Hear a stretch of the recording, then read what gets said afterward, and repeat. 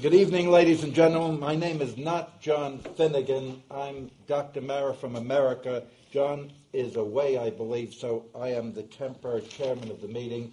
Father Hugh Thwaites will lead us in prayer. In the name of the Father, and of the Son, and of the Holy Spirit. Amen. Hail Mary, full of grace, the Lord is with thee. Blessed art thou among women, and blessed is the fruit of thy womb, Jesus. Holy Mary, Mother of God, pray for us sinners now and at the hour of our death. Amen.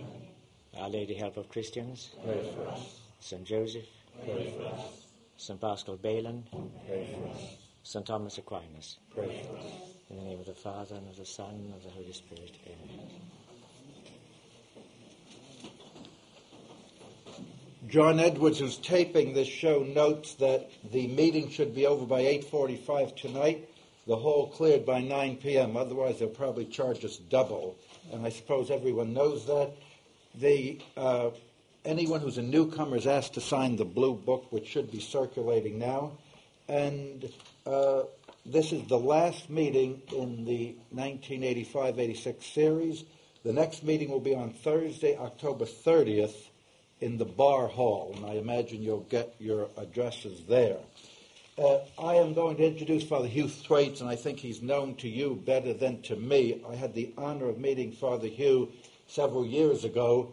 That he is a member of the Jesuit order is of great interest to me. I have been educated by the Great Society of Jesus, and I like to say when it was Catholic, but there's a good number of Jesuits who still are Catholic, and they are a credit to the Church and an inspiration mostly to the men. They usually would educate men in the old days who have benefited from them. Father Thwaites is going to talk on Voices from Heaven, and I think it's going to be extremely interesting. Today is the feast of the body of Christ, Corpus Christi, which is something visible, something tangible. You know I'm here because my body is here, and you know Father Thwaites is here because his body is here. But then what happens when you think you're hearing voices from heaven? I think we need a real elaboration of what is true and what is false, because sometimes people think they're hearing voices from heaven and they're crazy. So with that as an introduction, I'll ask Father Hugh to let's greet Father Hugh Thwaites.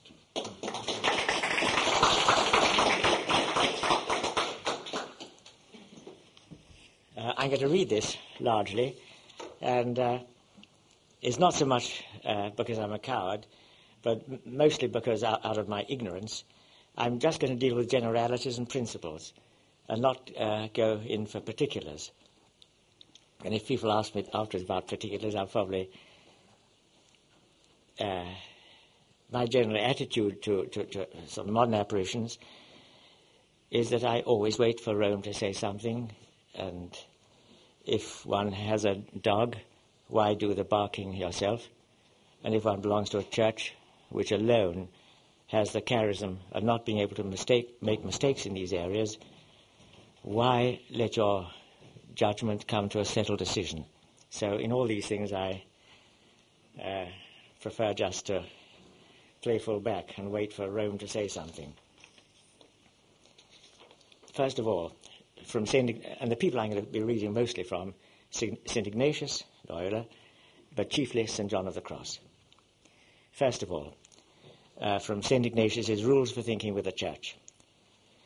To arrive at the truth in all things, we ought always to be ready to believe that what seems to us white is black, if the hierarchical church so defines it, believing that between Christ our Lord, the bridegroom, and the church, his bride, there's one and the same Spirit, who governs and directs us for the salvation of our souls, because our Holy Mother the Church is ruled and governed by the same Spirit and our Lord who gave the 10 Commandments.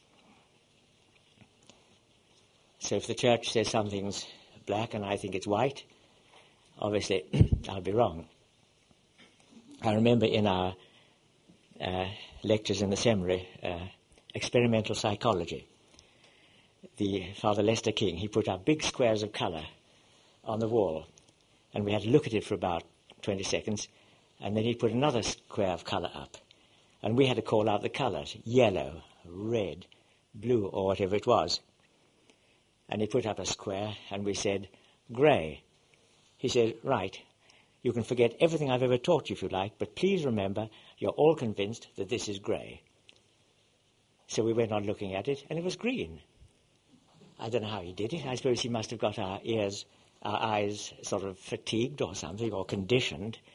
But we were convinced it was grey. We were agreed it was grey, and it was green. Well, our minds can get conditioned, but the church can't get conditioned.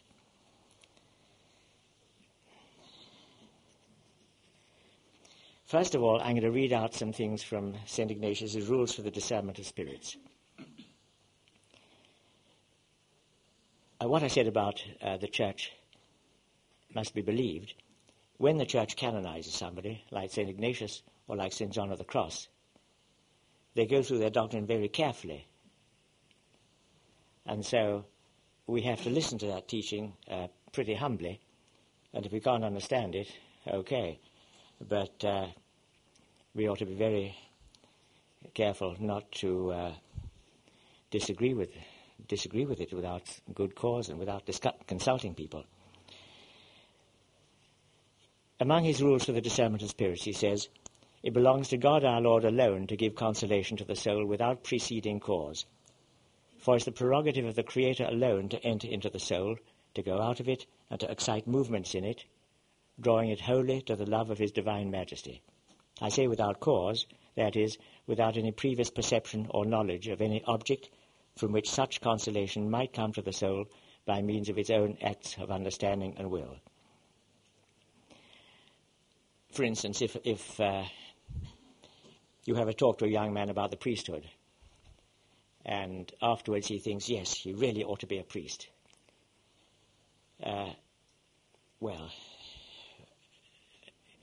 one would be careful about attaching too much importance, or if a man in the course of a retreat.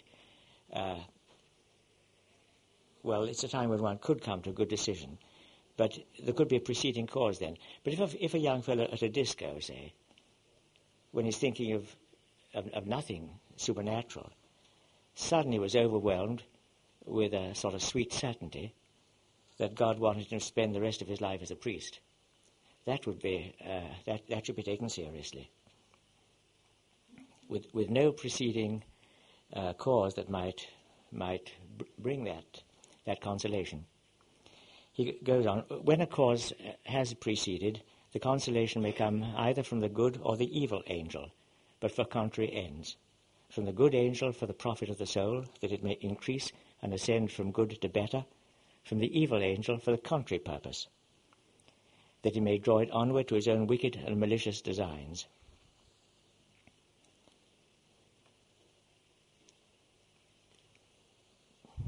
I knew a woman, convert, 6 children, and she became a very enthusiastic convert, and she was always going off to Mass when she should have been doing the washing up or cooking the dinner or something.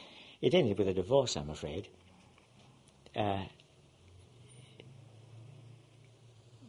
She got this desire to go to Mass, but maybe it doesn't fit that particular point.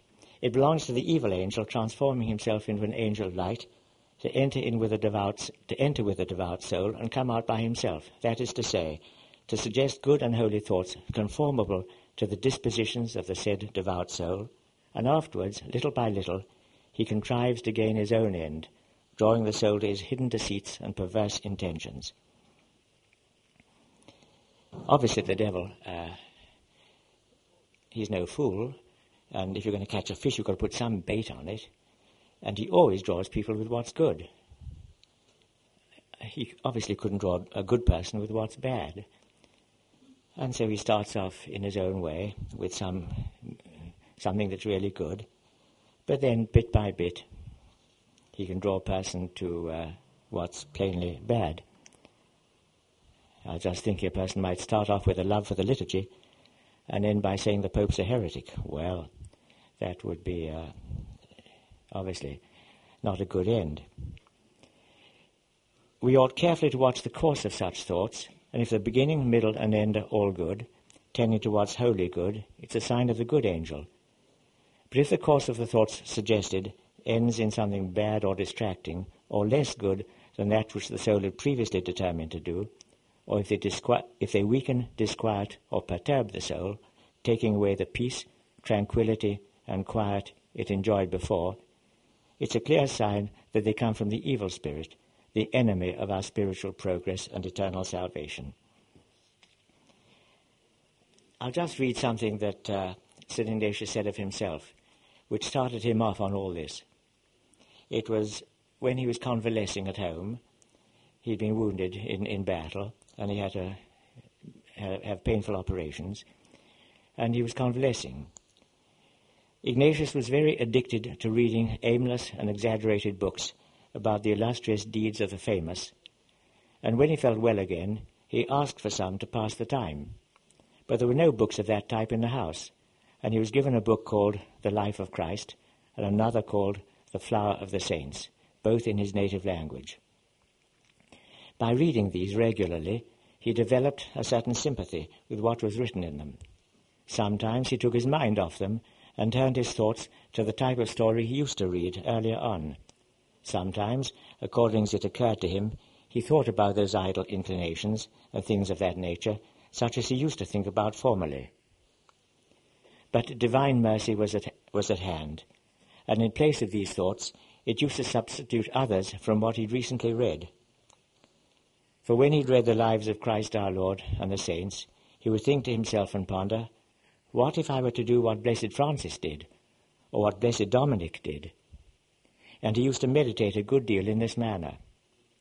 This way of thinking lasted for some time, but then other things intervened, and he resumed his idle and worldly thoughts, and these persisted for a long time. He was involved in that succession of changes of mind for a considerable time. But there was a difference in his two types of subject for thought. When he was intent on his worldly interests, he got great pleasure at the time. But whenever he wearied of them and gave them up, he felt dejected and empty. On the other hand, when he thought about the austerities which he found that holy men practiced, not only did he find joy in the account of them, but when he stopped thinking of them, his joy remained unabated. However, he never noticed the difference or thought about it, until one day it dawned on him, and he began to wonder at it.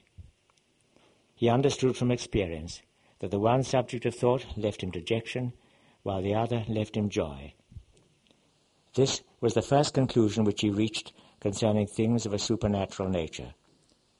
And afterwards, when he'd undertaken spiritual exercises, this experience was the starting point for teaching his followers the discernment of spirits.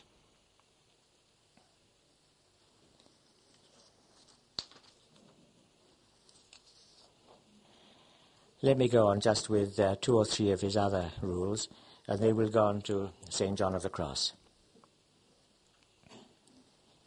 When the enemy of our human nature has been perceived and recognized by his serpent's tail, and by the bad end to which he leads, it's profitable for him who's been thus tempted by him to examine afterwards the course of the good thoughts suggested to him, both their beginning and how little by little the enemy contrived to make him decline from the state of sweetness and spiritual delight he was in, until he brought him to his own depraved purpose, in order that by the experience and knowledge thus acquired and noted, he may be on his guard for the future against his accustomed deceits.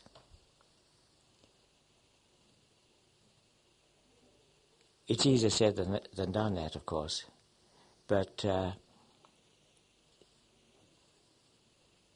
we do have to always keep an eye over our own thoughts and over our own motives, and always measure them up against the ordinary teaching of the Catholic faith and the Penny Catechism. In the case of those who are making progress from good to better, the good angel touches such a soul sweetly, lightly, and gently as a drop of water enters a sponge, and the evil angel touches it sharply and with noise and disturbance, as when the drop of water falls upon a rock. In the case of those who go from bad to worse, the said spirits touch it in a contrary manner. the reason of which difference is the disposition of the soul, according as it's contrary or similar to the aforementioned angels. For when it's contrary to them, they enter with noise and sensible commotion, so that their coming may easily be perceived. But when it's similar to them, they enter in silence, as into their own house by an open door. And when I read that, I thought of what happens sometimes at these prayer meetings when people, as they say, are slain by the Spirit and they suddenly collapse. In the case of a good person who's trying to serve God, as I see it, well, according to this rule of St. Ignatius, that would not be a good sign. And it wouldn't, they say it's being slain in the Spirit, or slain by the Spirit, but I just wonder which spirit that might be.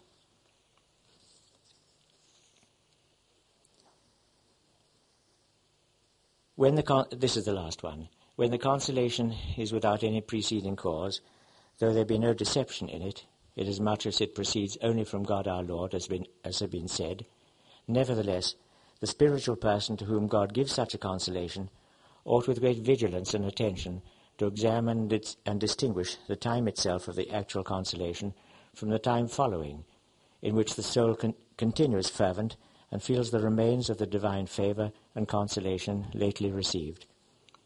For in this second period, it often happens that by its own thoughts, in accordance with its habits, and in consequence of its own conceptions and judgments, or by the suggestion of the good or evil spirit, it forms various resolutions and plans which are not inspired immediately by God our Lord, and hence it's necessary that they be very carefully examined before they receive entire credit and are carried into effect. So really, a good protection always is to have a priest or someone who's experienced in spiritual things to whom we can go and refer matters to. It's very dangerous to think that anyone can get through life without going to someone for spiritual counsel and guidance. Now, before we go on to St. John of the Cross, I want to read a letter which I came across 9 years ago in the correspondence page of the Times from Mr. Bernard Bulford. Sir, this is written 23rd of August, 1977. Sir, we are at present camping at Great Tower National Scout Camp site in the Lake District on our annual summer camp. We have been climbing up many of the mountains in the area, such as Helvellyn, and it has shocked us to see the amount of people going up these mountains unprepared. For example, we have passed whole families climbing up in Wellington boots and flip-flops, and people climbing Striding Ridge at Helvellyn without maps or compasses. In the early evening, on our way down, we have been stopped and asked their way up by people who are going up without the necessary equipment for evening hikes, such as torches, map, emergency rations, and purpose clothing. These mountains, if treated with respect, are a friend. If treated with contempt, as we have seen by the ill-prepared day-trippers, they are their worst enemy. My respect goes out to those people who form our mountain rescue teams, who have to go out to rescue these people. He belongs to the Furs Platte Ranger Venture Unit. He wrote from the National Scout Campsite, Windermere. To ascend the mountain of God, Mount Carmel,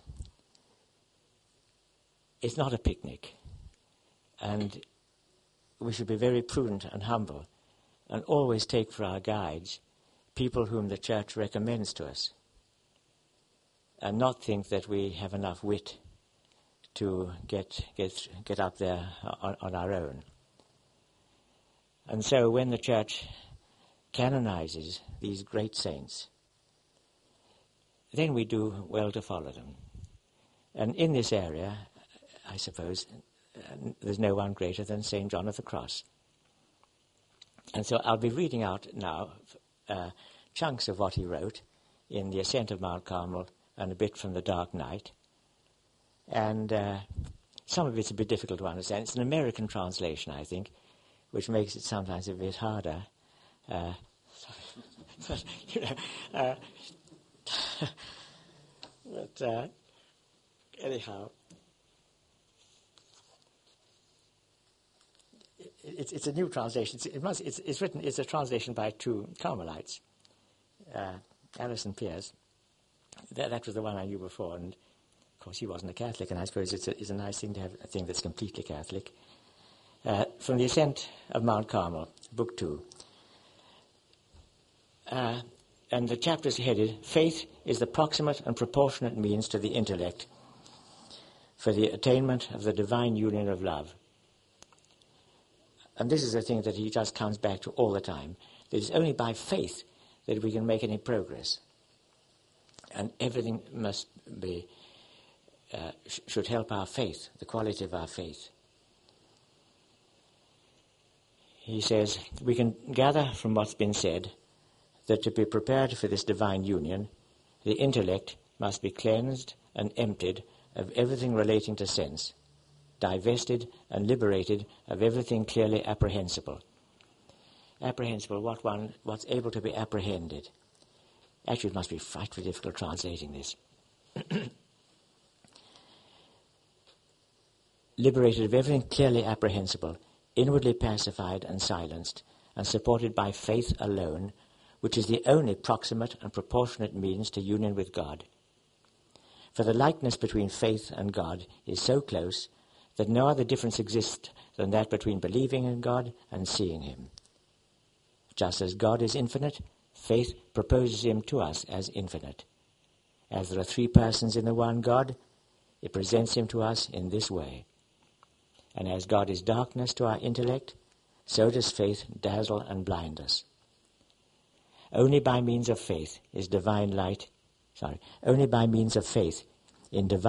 exceeding all understanding does God manifest himself to the soul.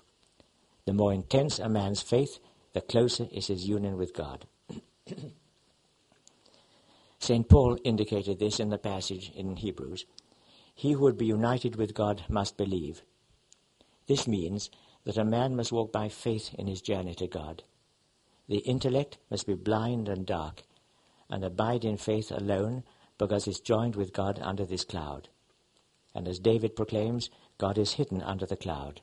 Quote from the Psalms, He set darkness under his feet, and he rose above the cherubim and flew upon the wings of the wind. He made darkness and the dark water his hiding place. This darkness under God's feet and of his hiding place, and the dark water of his dwelling, denotes the obscurity of faith in which he is enclosed. The verse stating that he rose above the cherubim and flew upon the wings of the wind alludes to how God soars above all understanding. The cherubim typify those who understand or contemplate. The wings of the wind signify the subtle ideas and lofty concepts of the Spirit. Above these is his being, which no man can reach through his own efforts. Then the next chapter is a division of all apprehensions and ideas comprehensible to the intellect. And if this seems incredibly heavy-going, well, I suppose if you're going to do mountaineering, you have to do a terrible lot of study. There must be all sorts of things people have to study if they're going to climb a mountain.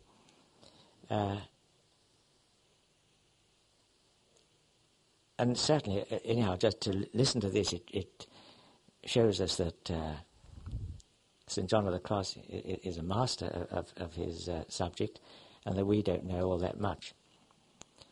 To discuss in particular the advantages and the harm which intellectual concepts and apprehensions cause to the soul's faith, which is the means to divine union, we need to set up a division of all the natural and supernatural apprehensions of the intellect.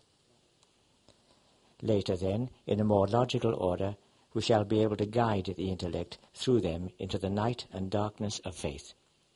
Our division will be as concise as possible.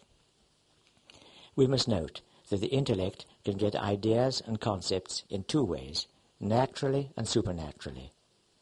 Natural knowledge includes everything the intellect can understand by way of the bodily senses or through reflection. Supernatural knowledge comprises everything imparted to the intellect in a way transcending its natural ability and capacity. This supernatural knowledge is subdivided into corporal and spiritual.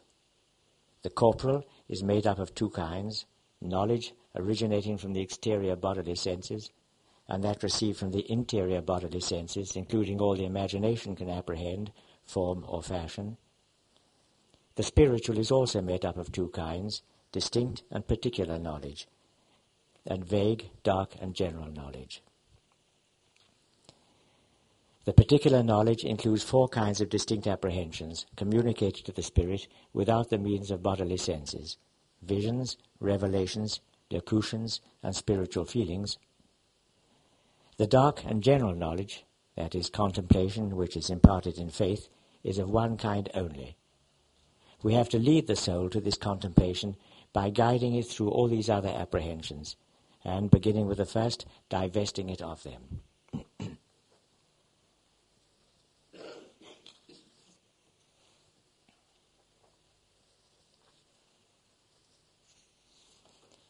We now come to the sort of main chapter in his teaching in this area.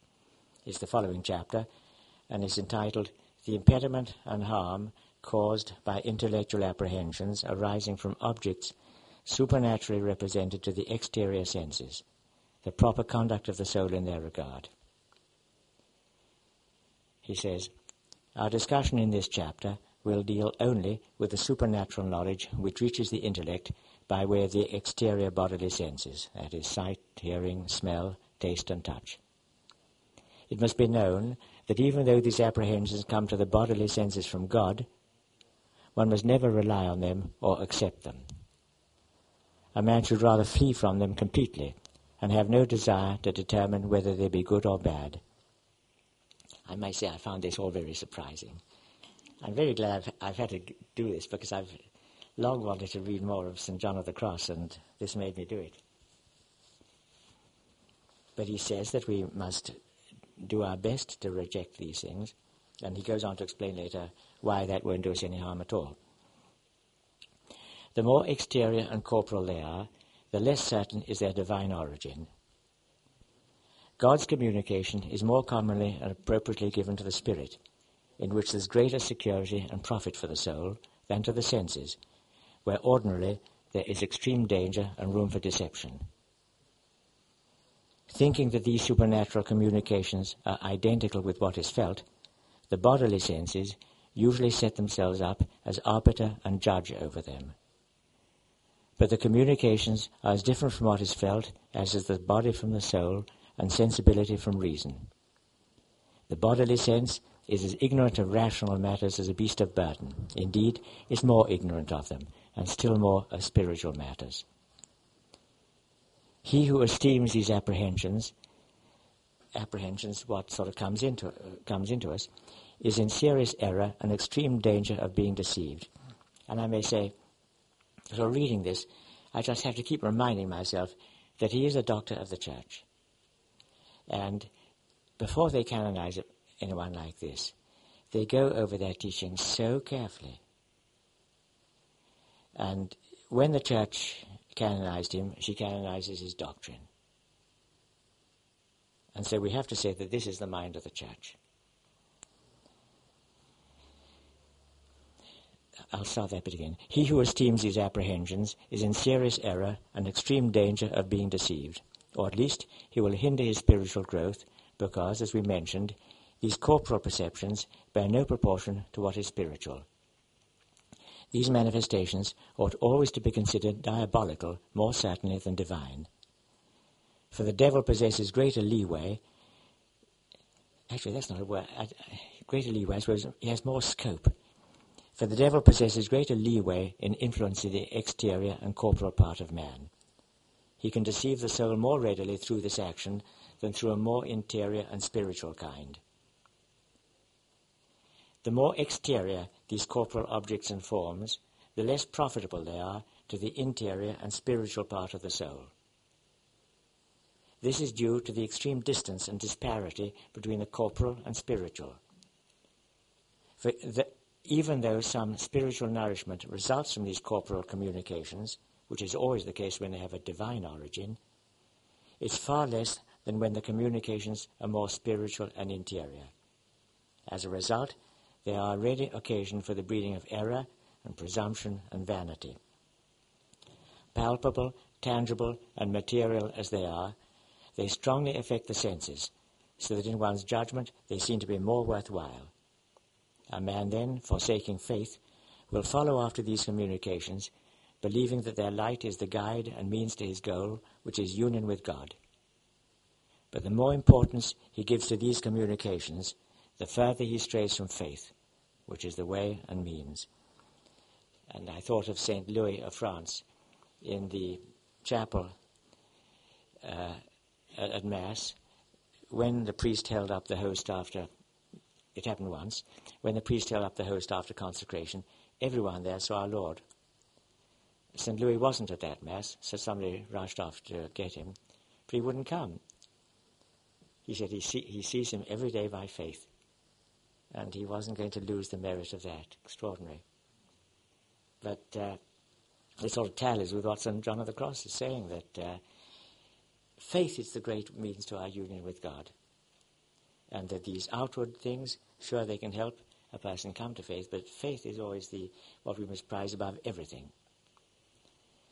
Furthermore, a person receiving these apprehensions often develops secretly a rather fine opinion of himself, that now he is someone in God's eyes.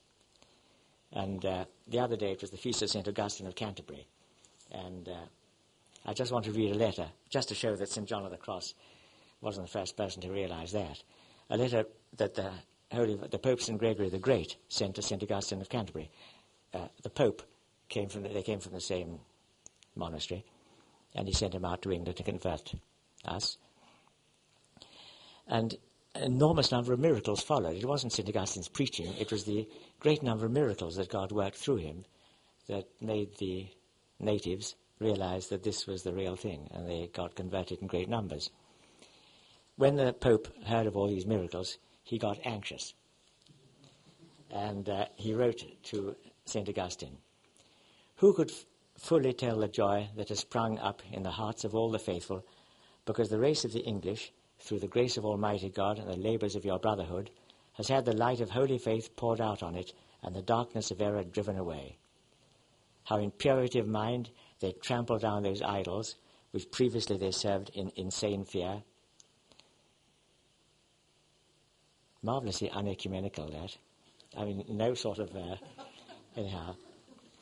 They worship Almighty God with pure hearts, and by the rules which they've learnt from the holy preaching, they are restrained from falling into evil deeds.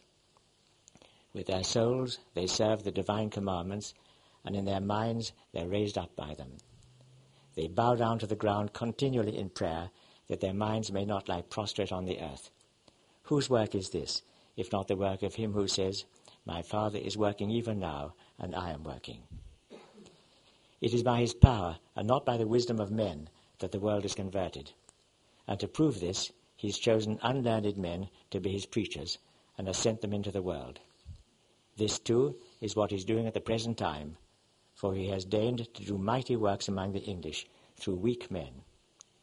But in this heavenly gift, dearest brothers, there is something to cause great joy and great fear. For I know that Almighty God, through your love, has shown great miracles in the race which he has willed to choose. This heavenly gift must cause you fearful joy and joyful fear. Joy, because the souls of the English are drawn by external miracles to interior graces, and fear that the weak soul may become elated and presumptuous at these signs, and that what brings it outward honour may cause it to fall inwardly into vainglory. We must remember that when the disciples, returning in joy from their preaching, said to their heavenly Master, "Lord, in your name even demons are subject to us," they heard at once, "Do not rejoice because of this, but rather rejoice because your names are written in heaven." So, to go back to St. John of the Cross, I'll read that beginning of that paragraph again. Furthermore, a person receiving these apprehensions often develops secretly a rather fine opinion of himself, that now he is someone in God's eyes. Such a view is contrary to humility. The devil, too, is adept at suggesting to the individual a secret self-satisfaction which becomes truly obvious at times. He often purveys objects to the senses, affording to the sense of sight images of saints and most beautiful lights, and to the hearing dissembled words, and to the sense of smell fragrant odours, and he puts sweetness in one's mouth and delight in the sense of touch. He does all this so that by enticing persons through these sensory objects he may induce them into many evils. Such representations and feelings, consequently, must always be rejected. Even though some may be from God, this rejection is no affront to him. Neither will one, upon voluntarily dismissing them, cease to receive the fruit God wishes to produce through these communications. The reason is that if the corporal vision or feeling of the senses has a divine origin, it produces its effect in the spirit at the very moment of its perception, without allowing any deliberation about wanting or not wanting it. This is likewise so with the more interior communications. Since God grants these favours without the individual's own ability and effort, he causes the desired effect of these favours without this ability and effort. For this is an effect he produces passively in the spirit. The good effect, accordingly, does not depend upon wanting or not wanting the communication. Were fire to come into immediate contact with a person's flesh, that person's desire not to get burnt would hardly be helpful, for the fire will produce its effect necessarily. So too with good visions and sensible ones that perceive but the senses, and sensible communications.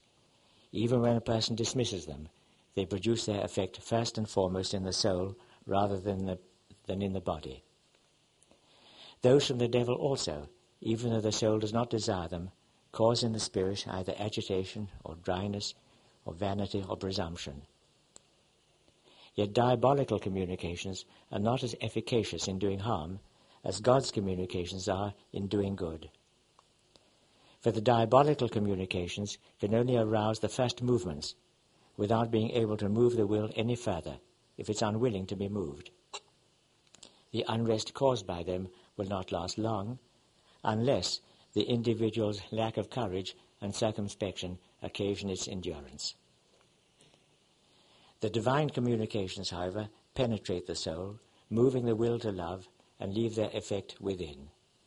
The soul, even if it wants to, can no more resist them than can a window withstand the sunlight shining on it.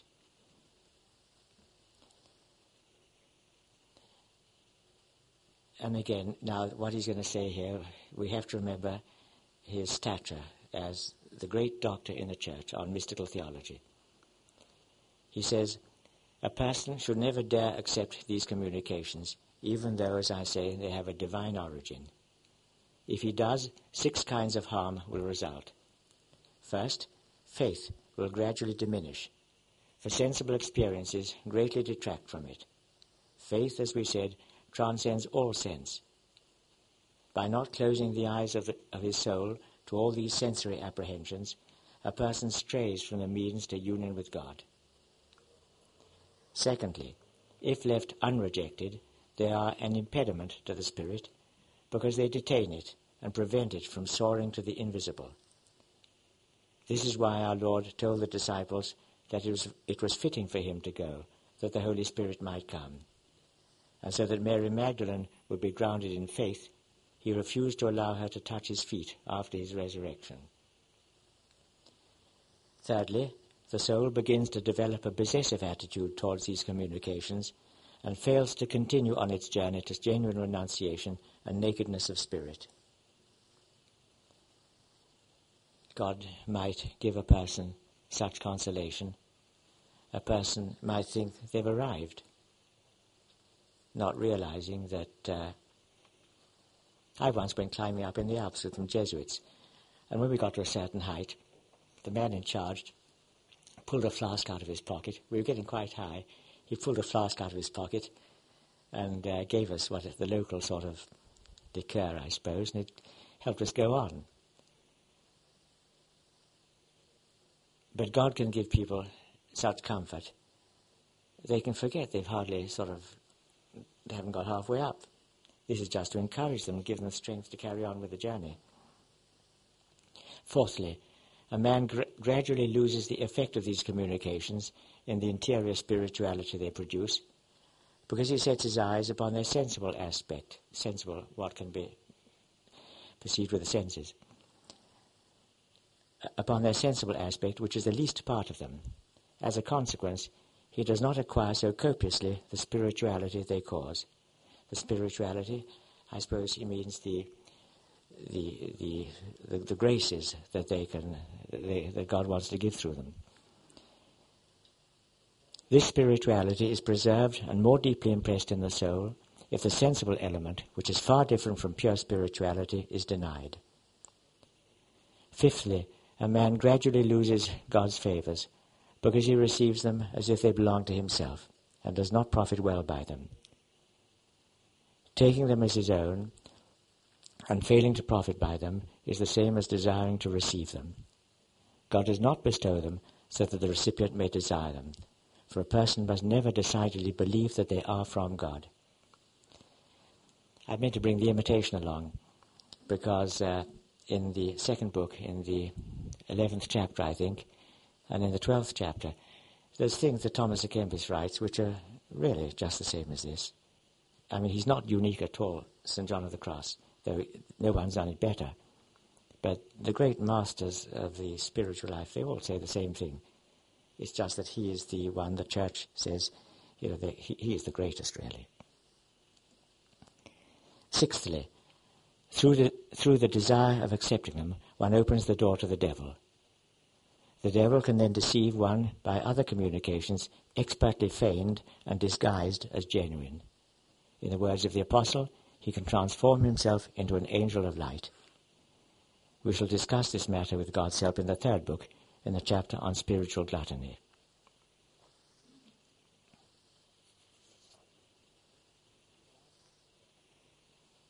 He goes on in the same chapter, regardless of the cause of these apprehensions, these things that have come to us, it's always good for a man to reject them with closed eyes. If he fails to do so, he will make room for those having a diabolical origin and empower the devil to impose his communications.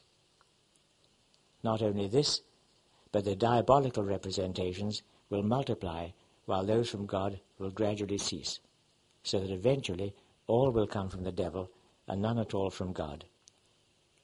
This has occurred with many incautious and uninstructed people who, in their sureness concerning the reception of these communications, encountered real difficulty in returning to God through purity of faith. Many have been unable to return because of the deep roots the devil has taken in them. Consequently, it's expedient to be closed to these communications and to deny them all, for in this way diabolical errors coming from the bad apprehensions are eliminated, the hindrance to faith occasioned by the good communications is avoided, and the Spirit gathers the fruit. If God wants to give something to the soul, nothing can keep him out. Blessed Claude de la Colombière, he prayed that he might never receive any of these extraordinary gifts of grace or extraordinary lights in prayer. And it's such a safe prayer, that. There's so much danger for deception in what's extraordinary. But a humble, slogging way of... I read of somebody, a priest, who said, "I've served God faithfully for 40 years, and never once has he given me the least consolation in prayer." There's no possibility of deception if we really sort of slug away and pray and do what we know we ought to do by faith. We're not being deceived. But it's possible, certainly, for the soul to be flooded with consolation and to a bad end. So we really have to take St. John of the Cross seriously. He does know what he's talking about. Well, the Church assures us that he knows what he's talking about. If a man, I believe St. John of the Cross, not because it makes sense, because I don't understand it all anyhow. I believe St. John of the Cross' teaching because the Church tells me I may believe it. If a man remains both faithful and retiring in the midst of these favours, the Lord will not cease raising him degree by degree until he reaches the divine union and transformation. Our Lord proves and elevates the soul by first bestowing graces that are exterior, lowly, and proportioned to the small capacity of sense. If the person reacts well, by taking these first morsels with moderation for his own strength and nourishment, God will bestow a more abundant and higher quality of food. If the individual is victorious over the devil in the first degree, he will pass on to the second, and if so in the second, he will go to the third, and likewise through all the 7 mansions, the 7 degrees of love, until the spouse puts him in the wine cellar of perfect charity. Happy the man who knows how to carry on the fight against the beast of the apocalypse and its 7 heads, which are in opposition to these 7 degrees of love. With each of its heads, the beast wars against one of these degrees, and by so doing it wages battle with the soul in each of these mansions. And in every mansion, the soul is exercising the love of God and winning another degree. Doubtless, if a man fights faithfully and conquers in each mansion, he will merit an advancement from degree to degree and from mansion to mansion unto the ultimate, where he will cut off the 7 heads of the beast against which he fought the furious war. This is so full of violence that St. John says the beast was permitted to fight against the saints and was victorious in each of these degrees of love by using arms and abundant munitions. It is most regrettable that many, upon entering this battle against the beast, are even incapable of severing the first head through denial of the sensible objects of the world. Some make the effort and cut it off, but then fail to sever the second, which consists of the sensory visions we were discussing. What is most lamentable is that after some have cut off not only the first and second, but the third also, in regard to the interior corporal senses, by passing out of the state of meditation and advancing further, they, at the moment of their entrance into purity of spirit, are conquered by this spiritual beast, which returns to the assault and revives even unto the first head. In their fall, the last state becomes worse than the first, since the beast takes with it 7 other spirits worse than itself. The spiritual person ought to deny all the apprehensions and temporal delights of the exterior senses, if he desires to cut off the first and second head of the beast by entering the first mansion of love and the second of living faith. One should not desire to clutch sensory communications, nor suffer encumbrance from them, since they are what most derogates from faith. Manifestly, these visions and sense apprehensions cannot serve as a means for union, since they bear no proportion to God. This is one of the reasons for Christ's not wanting Mary Magdalene or St. Thomas to touch him. The devil's most pleased when he sees that a man desires to admit revelations, for then he has an excellent opportunity to inject errors and disparage faith. As I have declared, a man desiring these apprehensions becomes coarse in his faith, and even exposes himself to many temptations and improprieties. He ends with a paragraph, sort of, a bit of a qualification. I've treated these exterior apprehensions somewhat at length, so as to shed more light on the others, which we shall soon discuss. There is so much to say, however, on this subject that I believe I would never finish, and I think I was too brief in only explaining that a person should be careful never to accept them, unless in some rare case and with extremely competent advice, and then without any desire for them. But I think my exposition of this subject is sufficient. We have to remember, of course, that God doesn't call anyone except St. John of the Cross to be St. John of the Cross. We are all individual, and our holiness is all must be separate, different, and we are all called in our own way. And he was extraordinary. He suffered an extraordinary amount. The crosses God gave him. But we're all called to holiness, and the warnings he gives, I think they're really quite relevant. And the last bit I'm going to be reading is, boy, I've been going on. Dear me, sorry. Just 2 bits now from The Dark Night about spiritual gluttony. The chapter is called The Imperfections of Spiritual Gluttony. He's dealt with 3 other vices before: spiritual avarice, lust, and anger. Now this chapter starts, he says, "A great deal can be said on spiritual gluttony, the 4th vice. There's hardly anyone among these beginners, no matter how excellent his conduct, who will not fall into some of the many imperfections of this vice." Really, I mean, reading this, I think one can always identify oneself with the beginners he keeps talking about. These imperfections arise because of the delight beginners find in their spiritual exercises. Many, lured by the delight and satisfaction procured in their religious practices, strive more for spiritual savour than for spiritual purity and discretion. Yet it is this purity and discretion which God looks for and finds acceptable throughout a soul's entire spiritual journey. Besides the imperfection of seeking after these delights, the sweetness these persons experience makes them go to extremes and pass beyond the mean in which virtue resides and is acquired. Some, attracted by the delight they feel in their spiritual exercises, will kill themselves with penances, and others will weaken themselves by fasts and, without counsel or command of another, overtax their weakness. Indeed, they try to hide these penances from the one to whom they owe obedience in such matters. Some will even dare perform these penances contrary to obedience. Such individuals are unreasonable and most imperfect. They subordinate submissiveness and obedience, which is a penance of reason and discretion, and consequently a sacrifice more pleasing and acceptable to God, to corporal penance. But corporal penance without obedience is no more than a penance of beasts. And like beasts, they are motivated in these penances by an appetite for the pleasure they find in them. Since all extremes are vicious, and since by such behavior these persons are doing their own will, they grow in vice rather than in virtue. For through this conduct they at least become spiritually gluttonous and proud, since they do not tread the path of obedience. The devil, increasing the delights, well, you think of St. Margaret Mary, and it's happened to other saints.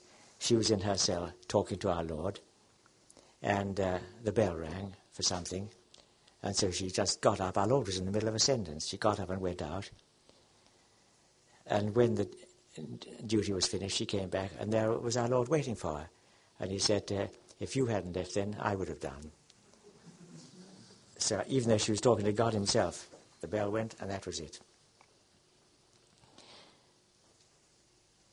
The devil, increasing the delights and appetites of these beginners, and thereby stirring up this gluttony in them, so impels many of them that when they are unable to avoid obedience, they either add to, change, or modify what was commanded them. Any obedience in this matter is distasteful to them. Some will reach such a point that the mere obligation of obedience to perform their spiritual exercises makes them lose all desire and devotion. Their only yearning and satisfaction is to do what they feel inclined to do, whereas it would be better, in all likelihood, for them not to do this at all. Some are very insistent that their spiritual director allows them to do what they themselves want to do, and finally almost force the permission from him. And if they don't get what they want, they become sad and go about like tested children. They are under the impression that they do not serve God when they're not allowed to do what they want. Since they take gratification and their own will as their support and their God, they become sad, weak, and discouraged when their director takes these things from them and desires them to do God's will. They think that gratifying and satisfying themselves is serving and satisfying God. Others, too, because of this sweetness, have so little knowledge of their own lowliness and misery, and such lack of the loving fear and respect they owe to God's grandeur, that they do not hesitate to insist boldly that the confessors allow them the frequent reception of communion. And in those days, well, if one went to communion, even I think weekly, one had to get permission, or certainly if one wanted to go during the week, one had to get permission. Amazing. And worse than this, they often dare communicate without the permission and advice of the minister and dispenser of Christ. They are guided here solely by their own opinion, and they endeavour to hide the truth from him. As a result, with their hearts set on frequent communion, they make their confessions carelessly, more eager just to receive communion than to receive it with a pure and perfect heart. And this may sound amazing, but it's a fact, obviously, that unless our wills are subject to God, we can't get the grace he wants, and obedience is certainly better than going to the sacraments. And if superiors says don't go to communion, we get the grace we need by not going to communion. It would be sounder and holier of them to have the contrary inclination and to ask their confessor not to let them receive communion so frequently. You've got to put this in context, because he goes on, although humble resignation is better than either of these two attitudes. But the boldness is referred to first will bring great evil and chastisement upon the others. In communicating, they spend all their time trying to get some feeling and satisfaction rather than humbly praising and reverencing God dwelling within them. And they go about this in such a way that if they don't procure any sensible feeling and satisfaction, they think they've accomplished nothing. As a result, they judge very poorly of God and fail to understand that the sensory benefits are the least among those that this most blessed sacrament bestows, for the invisible grace it gives is a greater blessing. God often withdraws sensory delight and pleasure so that souls might set the eyes of faith upon this invisible grace, not only in receiving communion, but in other spiritual exercises as well. Beginners desire to feel God and taste of him as if he were comprehensible and accessible. This desire is a serious imperfection, and because it involves impurity of faith opposed to God's way. I've almost got to the end. They have the same defect in their prayer, for they think the whole matter of prayer consists in looking for sensory satisfaction and devotion. They strive to procure this by their own efforts and tire and weary their heads and their faculties. When they don't get this sensible comfort, they become very disconsolate and think they've done nothing. Because of their aim, they lose true devotion and spirit, which lies in distrust of self and in humble and patient perseverance so as to please God. Once they do not find delight in this or any other spiritual exercise, they feel extreme reluctance and repugnance in returning to it, and sometimes even give it up. For after all, as we mentioned, they're like children who are prompted to act not by reason but by pleasure. All their time is spent looking for satisfaction and spiritual consolation. They can never read enough spiritual books, and one minute they're meditating upon one subject and the next upon another, always in search for some gratification in the things of God. God, very rightly and discreetly and lovingly, denies this satisfaction to these beginners, for if he did not, they would fall into innumerable evils because of their spiritual gluttony and craving for sweetness. Wherefore it's important for these beginners to enter the dark night and be purged of this childishness. Those who are inclined towards these delights have also another serious imperfection, that is, they're weak and remiss in treading the rough way of the cross. A soul given up to pleasure naturally feels aversion towards the bitterness of self-denial. These people incur many other imperfections because of this spiritual gluttony, of which the Lord in time will cure them through temptations, aridities, and other trials, which are all a part of the dark night.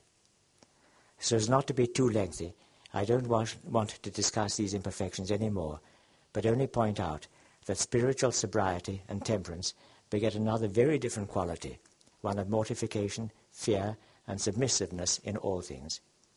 An individual thereby becomes aware that the perfection and value of his works does not depend upon their number or the satisfaction found in them, but upon knowing how to practice self-denial in them. These beginners ought to do their part in striving after this self-denial until God, in fact, brings them into the dark night and purifies them. In order to get to our discussion of this dark night, I'm passing over these imperfections hurriedly. That's St. John of the Cross. But really, he is the great master. And if I read too quickly and if you didn't get it, it's really worth going over it again, because we're all called to holiness, and we have many enemies. It's not just like a mountaineering. It's like mountaineering. You've got people who are trying to throw you over the cliff, people you can't see. So we do well to take him and the other great master of the spiritual life, Saint Teresa of Lisieux, and so many of the other great saints take these as our guides. But the warnings he gives about the desire for these outward things, that's the thing we need to take to heart. And this is really how I justify reading this to meet the subject of tonight's talk.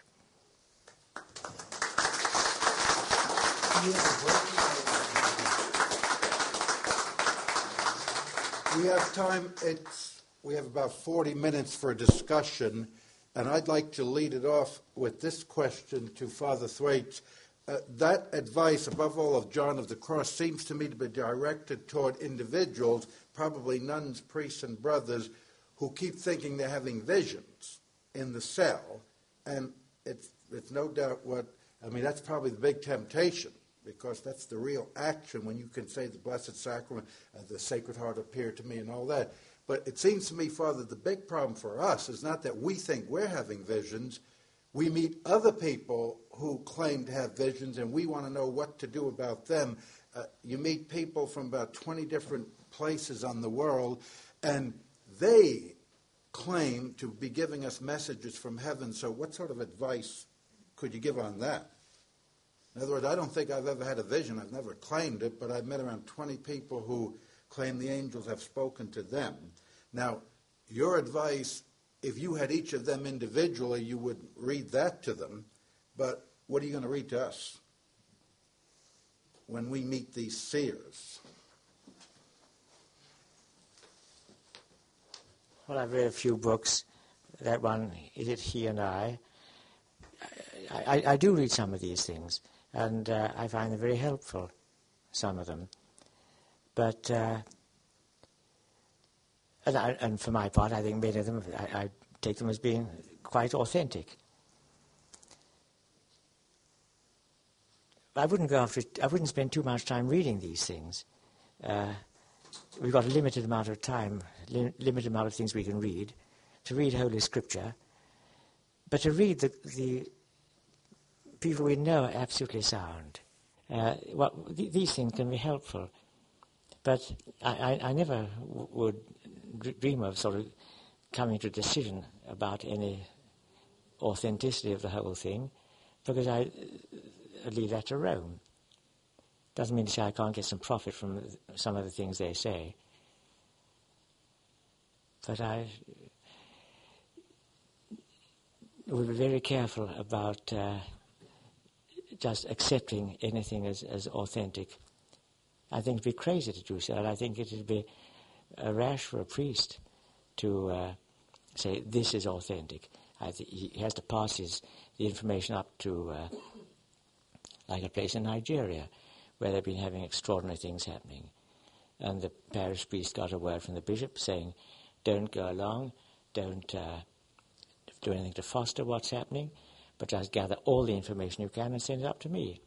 I think that's the way the church, like in Lourdes, if you like in Fatima, that's the way the church reacts. The clergy keep right out of it and just observe what's happening and then wait for some authentic judgment. The bishop, and then ultimately Rome. But as an ordinary bloke, I'd never come to a decision about anything. I don't know whether that answers it. Any other discussions or questions? And by the way, we have a roving mic, which we'd like you to talk into. John Edwards is taping this, as almost all Pro Fide talks, and you don't have any catalogs with you, do John? Right.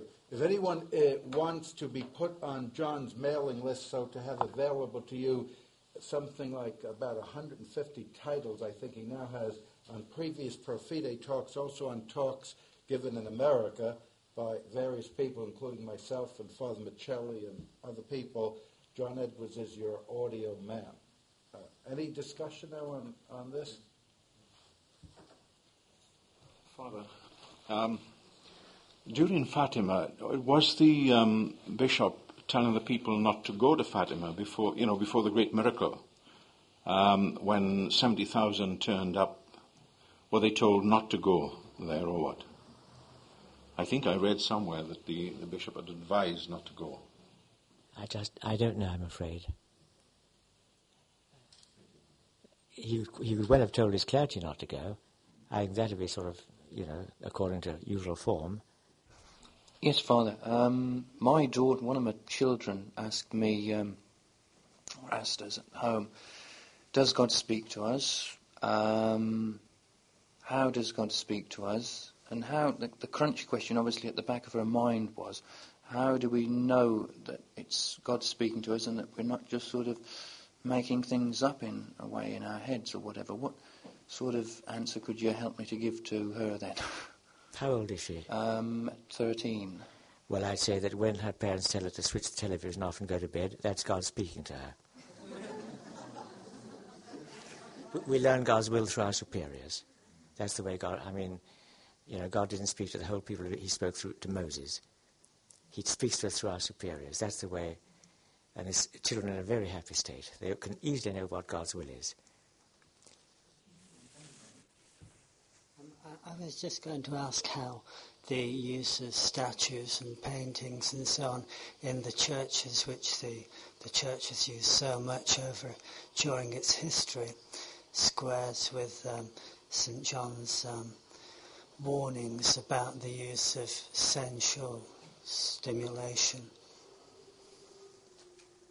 Well, having pictures in church, it's very helpful. St. Teresa of Avila, she loved these. And I think in Catholic homes, to have a Catholic home and look around and see nothing Christian there at all, I think it's awful. Where this world's just to get us ready for heaven. And we should have things around us so that they remind us of who we are.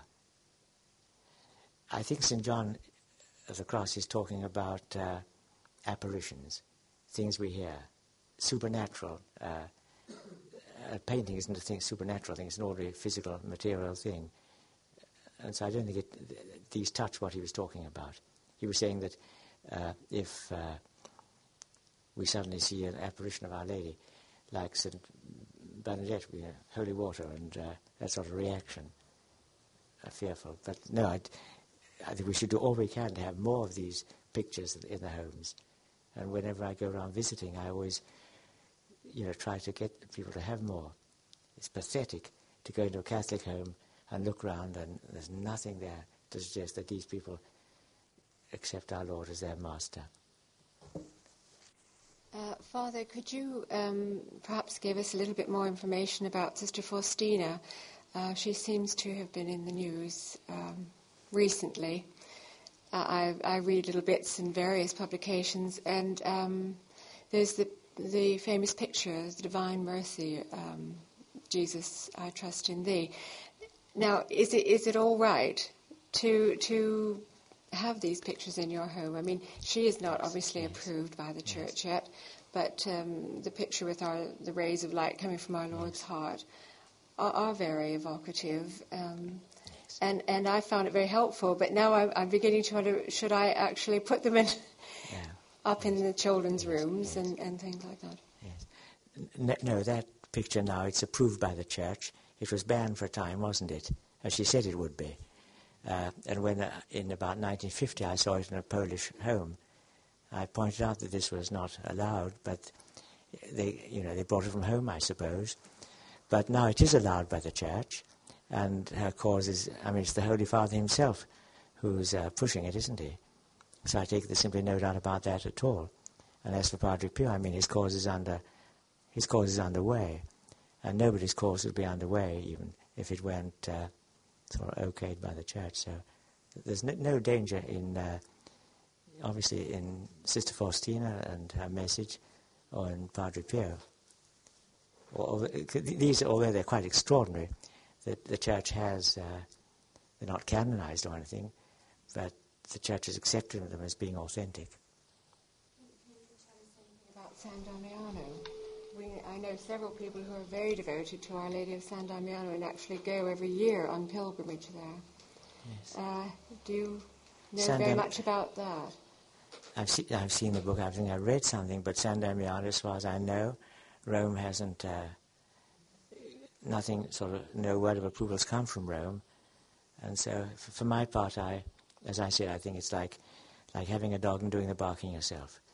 I leave that to Rome. If they speak, fine, but unless they speak, I wouldn't let myself come to form any judgment. Is it all right? Would you say it's all right to go on pilgrimage there? Well, in these matters, you know, if you've got a sort of suspicion that food is a bit off.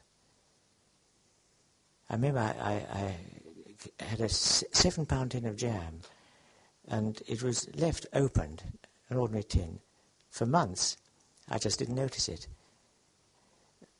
And then I came across it again, and it hadn't been tipped out, and I tasted all right, smelled all right, and I put it in the dustbin.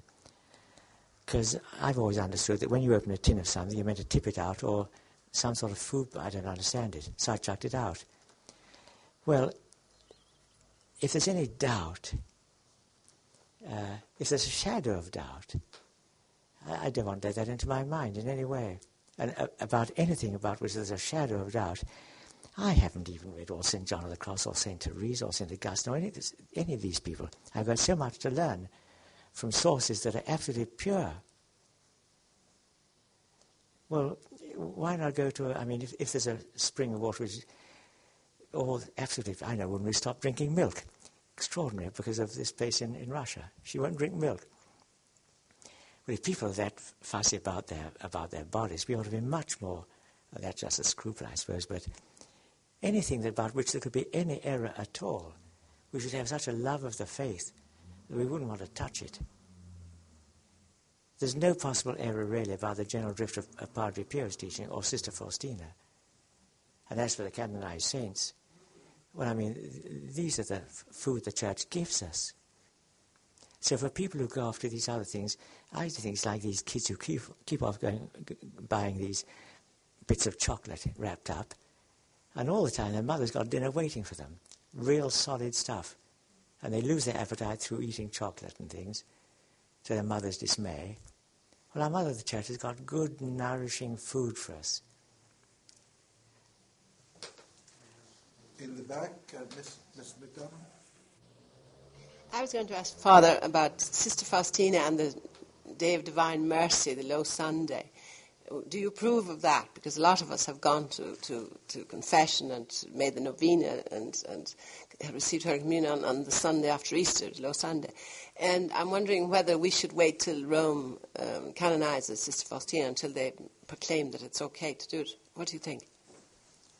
Well, I'd accept that, not because of any intrinsic, not because of how it seems to make good sense to me, but simply because Rome has already, her cause is underway. And I think that although she's not canonized, Rome has accepted the authenticity of it all. And for that reason alone, we did it. But really, I think that in all this matter, I just look to Rome. I don't look anywhere else. So I wait for the Holy Father to make a move, then I move.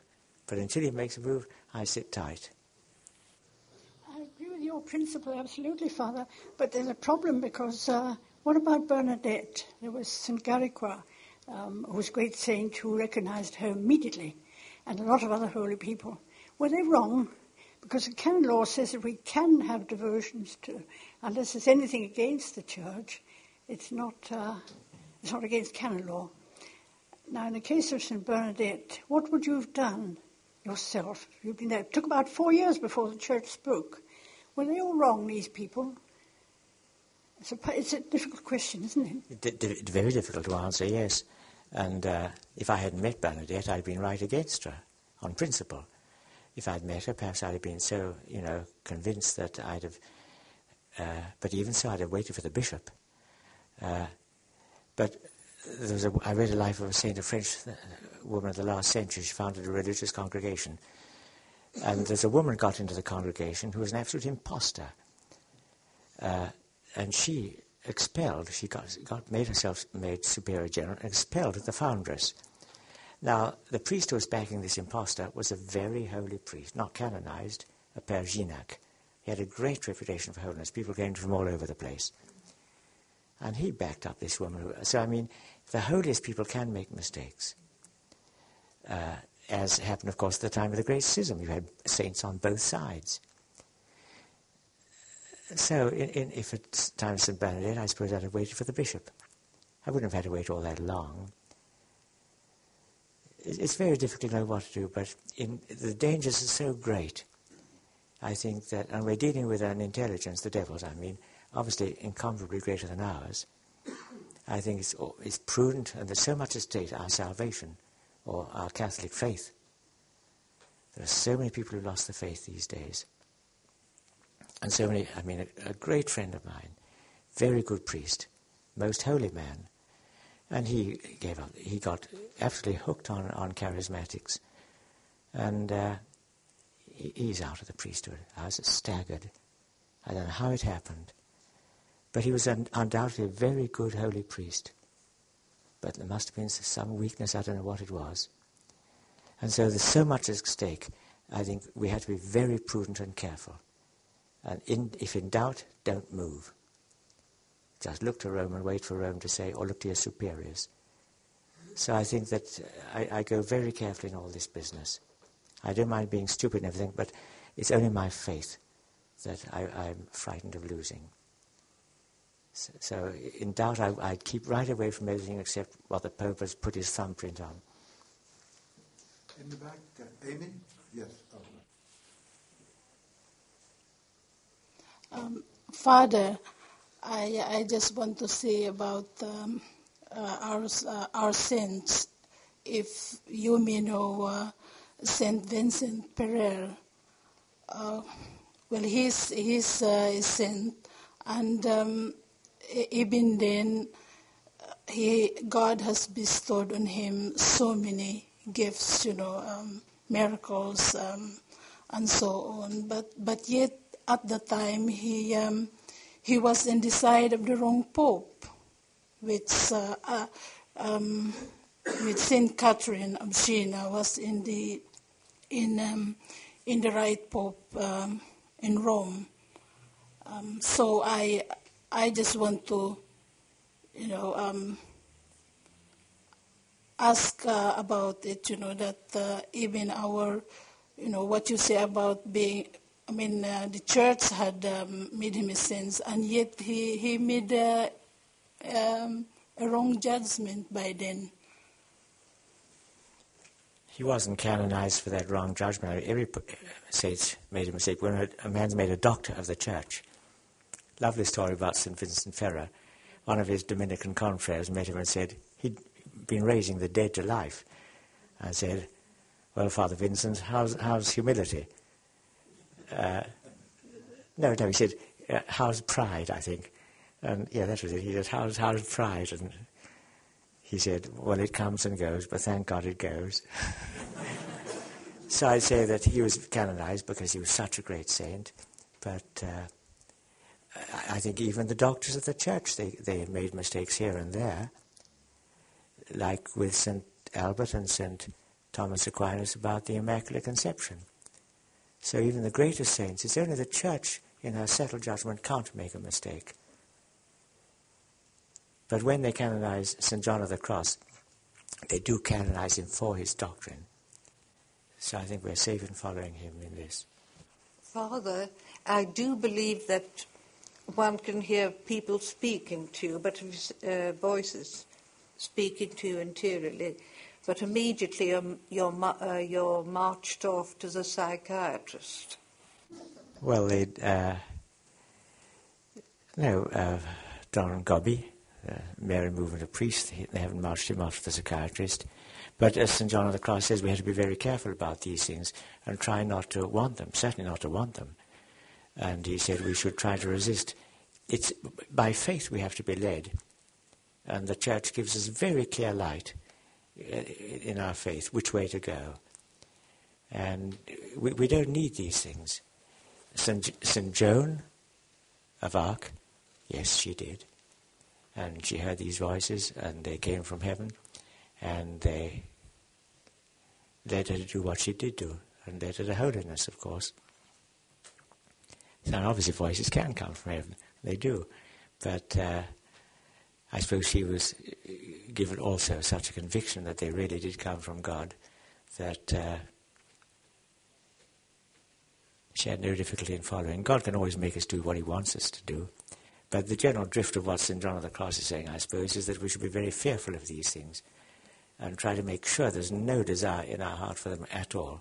If there is any of this desire, that's something the devil could use. And certainly I'd say if one hears voices, one should always go to confession about it. I'd like to make a comment. I hope it's in order, and I want to ask Father Thwaites' opinion of this, because I think we all feel this, but we don't want to articulate it. In New Jersey, there's an Archbishop, Garrity, who, in my opinion, is a total disaster, and he has put his imprimatur on a catechism which is heretical. After 15 years and 1.6 million copies, he was finally ordered to remove the imprimatur, which he did reluctantly. Now, here's the point. Everyone knows how bad Garrity is, and even Rome. But Garrity now is opposing a charismatic community. This is a strange thing. There's a group of people in New Jersey called the People of Hope who have all kinds of visions. They claim that they're being told by the Spirit to do this or that. And the Archbishop forbids them to do things. And in a way, I'm glad. I mean, I can understand this. But what perplexes us is, why should we trust? People say, always wait for church authority. Well, why should I trust Archbishop Garrity, who's the true ordinary? He has jurisdiction in this archdiocese. If he can't even find out a heresy in the catechism, why should I trust him to find out the authenticity of the Spirit? So I think that's what perplexes us, and that's probably why all these visions get so much ground. You have all these mystics, or so-called mystics, and their message is that the bishop is crazy, or the bishop is a heretic. And then we say, wait for church authority, but why should I wait for a heretical bishop to tell me about whether this mystic is true or not? So I think that's what's bothering some of us. I hope that wasn't too blunt. Could you comment, Father? Gosh. Perhaps he banned it because he saw that Sunday collections would be going down. Perhaps they were having their own gatherings and not going along to his churches. I don't know. I didn't. I'm sorry. No, I said. Get the British accent. No, all I said. Get even with him. I thought perhaps he banned it because he saw the Sunday collections would go down. They'd all go off on their charismatic get-togethers and not be coming to his churches. But that's the only thing that came to my mind. Yes. But the charismatic renewal movement, there is an appetite. I have the impression there's a sort of spiritual gluttony there. People go along wondering, am I going to have an experience? Well, it's not a very nice comparison, but I think it's like a girl, a teenager, who is just beginning to get impure and have desires. And she goes along to a disco saying, am I going to lose my virginity tonight? That thought is a sinful thought. And I think it's comparable to the thought of somebody who goes to a charismatic renewal meeting thinking, am I going to be seized by the Spirit? We belong to Christ alone. And we shouldn't want anything else. And we shouldn't want any of these experiences when we get God himself in Holy Communion. It seems to me that there's a horrid sort of unchastity about this spiritual gluttony, which makes us want things that we shouldn't want. We have to wait for heaven to see God, and that should be enough. In this world, we've got the Catholic faith. Isn't that enough? We shouldn't be wanting any further boosts. If God chooses to give us something, it's like parents giving sweets to children to cheer them up. And if God chooses to give people something, that's fine. But to set our hearts on it, to try to evoke the consolation again in some way, that'd be wrong. So we have to try to go along, as St. John of the Cross keeps saying, in great sort of poverty of spirit and content to work simply through faith. Doesn't answer your question at all, I'm afraid. But he was asking about charismatic renewals. But also, and about why should we trust the authority of bishops who are known to give approval to every sort of nonsense. In other words, the big problem is, why are we in such an awe of church authority when the church authority is scandalous? Yes, well, we have to look over the head sometimes of bishops to Rome. And if our bishops are good, we thank God for them. If they're bad, we pray for them. But as long as they're in communion with Rome, I mean, if my bishop, say, forbade me to say Mass, well, I'd obey him, but I'd get to another diocese. But we have to obey lawful authority, it seems to me. If this bishop's put there by the Pope, and he's ordering something, and he has a right to order it, then, and when he puts an imprimatur on a heretical textbook, he doesn't order me to read it. It's just that he's lapsed there. But if a bishop who is in communion with Rome, if he was my bishop and he told me to do something that he's entitled to tell me to do, like, say, stop saying Mass in his diocese, I'd certainly obey him. Obedience is the virtue that God really needs in us. He can't use us if we're disobedient to lawful authority. And if a bishop's really heretical, I suppose just keep writing to Rome about him and make sure we don't put anything in the plate on Sunday. But I wouldn't disobey if I had a bishop or a superior. I'd be careful not to disobey them, because otherwise no good can come of disobedience. I mean, when the Jesuits in China were told to close the whole thing down or get out of Paraguay, they obeyed. Disaster followed. But surely it's part of our faith that obedience, without obedience, can't do a thing. And it seemed disastrous, like Calvary seemed disastrous. But somehow that's the way God works. We have to be obedient to lawful authority in the church.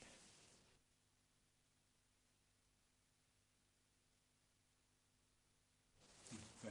Up front, right in the back. Yes, this question of obedience, when the bishops are disobeying the Pope, and you said no good comes out of disobedience, then what good is coming to us from their disobedience? You know, do you know what I mean? Yes. We hear every day that the bishops are not doing what the Pope says, what the magisterium says, for instance. And you say, well, obedience at all costs, and it's the best thing. Well, if they disobey, obviously great harm's done to the church, as we see everywhere. But that doesn't justify me. I mean, two wrongs don't make a right. As long as this bishop is in communion with Rome, he's the lawful sort of pastor of this diocese. And if I'm under him, I have to obey him. That's how it seems to me. I'd be very frightened. I please God, I never will disobey my lawful superior. I mean, if my provincial now told me not to say Mass anymore, I'd obey him. Because that's the only way you can please God, really, and get spiritual fruit for the church and for the world. Disobedience does no good. If the bishops get the sack, that's okay. But as long as they're under the Pope and accepted by the Pope as being bishop of this area, I think we have to obey him. Barbara, in the back. Is it not because you have taken vows, Father, that you are obliged to obey? But when we know that bishops are not with the Pope, even Father Goby said, if the bishops are not with the Pope, leave them. And Cardinal Gagnon also said something quite similar, that we have to let the bishops know when they are being disobedient, so that really if they tell the faithful to do things which we know the Pope wouldn't be pleased about, does that same obedience apply to laity? I know to religious life, yes, obedience at all costs. Yes, no, it does apply to priests, and we have to obey the bishops. That's why a place like Holy Cross Bookshop, it has to be run by laity, because if it's run by a priest and the bishop comes in and says, look, I do love Hans Kuhn, say, or Charles Cowan, but get some of their books. Well, because he has to obey. But if it's lay people running it, it's like if they're running a fishmonger shop, and the bishop says he likes haddock, and they're sorry, we don't sell haddock, and that's it. It's a commercial enterprise. This. So lay people in that sort of area, sure, they can go their own way. And if a bishop seems to be heretical, well, people should just get a minibus, hire a coach, and go somewhere else for Mass on Sunday. But when a priest is under a bishop, it's a relationship, it is one of obedience. He promises to obey. And so long as he's our bishop, we have to obey him in what relates to our office. Up front here, pardon me. Regarding obedience, Father, could that not that virtue be turned into a vice? Because if you know something is wrong and is heretical, aren't you obliged, aren't you duty-bound to oppose it? To oppose your bishop. Yes, I mean, if the bishop told me to sort of say Mass out of the Book of Common Prayer, I mean, that would be obviously wrong and heretical. If he told you to stop saying the rosary, would you do it? If he told me to stop saying the rosary? No, he couldn't do it. But no. He couldn't possibly do it. You see, that's not within his sphere, surely. He's overstepping his authority. Yes. Like, for instance, I heard of one diocese where the bishop will not allow them to sing Soul of My Saviour. Well, I think a parish priest would probably quite disregard that. They'd say that that's beyond his powers to order that sort of thing. I think that's true. Some dioceses, they're not allowed to sing Soul of My Saviour. Oh, David. Good evening, Father. One thing about obedience, isn't there a balance where one can question something which is put up, which one feels is not right? I mean, we have the pleasure of questioning you just now. Wouldn't you have the same right to question the bishop if it was something even quite legitimate? Yes, certainly. Due representation is always called for. And so this happens regularly. If a superior gives some order which seems to be really unwise, people have a duty to make due representation, to try to show him how wrong that is, what disaster is going to result. But when they've made that complete, I mean, if a bishop says to somebody, you're too old, you've got to leave your job, and he feels quite able to go on for a bit, he's entitled, he should make due representation and do everything, get people to support him. Like when the Pope, this is hundreds of years ago, told the Carthusians they had to mitigate their rule of life and start eating meat and things. So they sent a delegation to the Holy Father of about 4 or 5 of the youngest was about 92, to show that, in point of fact, their austerity in no way damaged their health. They were making due representation. The Pope gave way. Father, I think in the 3rd century, wasn't Bishop Notorious, was it his name? Nostos, was anathematized by his congregation for heresy. Nestorius? Was it Nestorius? Well, I mean, yes, bishops certainly. I mean, all heresies in the church have been led by, if they're not priests, they're by bishops. Yeah. And so if a bishop goes into heresy, as so many did, of course, at the time of the Arian heresy, most of them, it's really sad. And I suppose, well, England at the time of the Reformation, we're in better position now because we have access to what the Holy Father's teaching more than they had then. And so if bishops seem to be going wrong, we just have to keep our eyes on the Holy Father.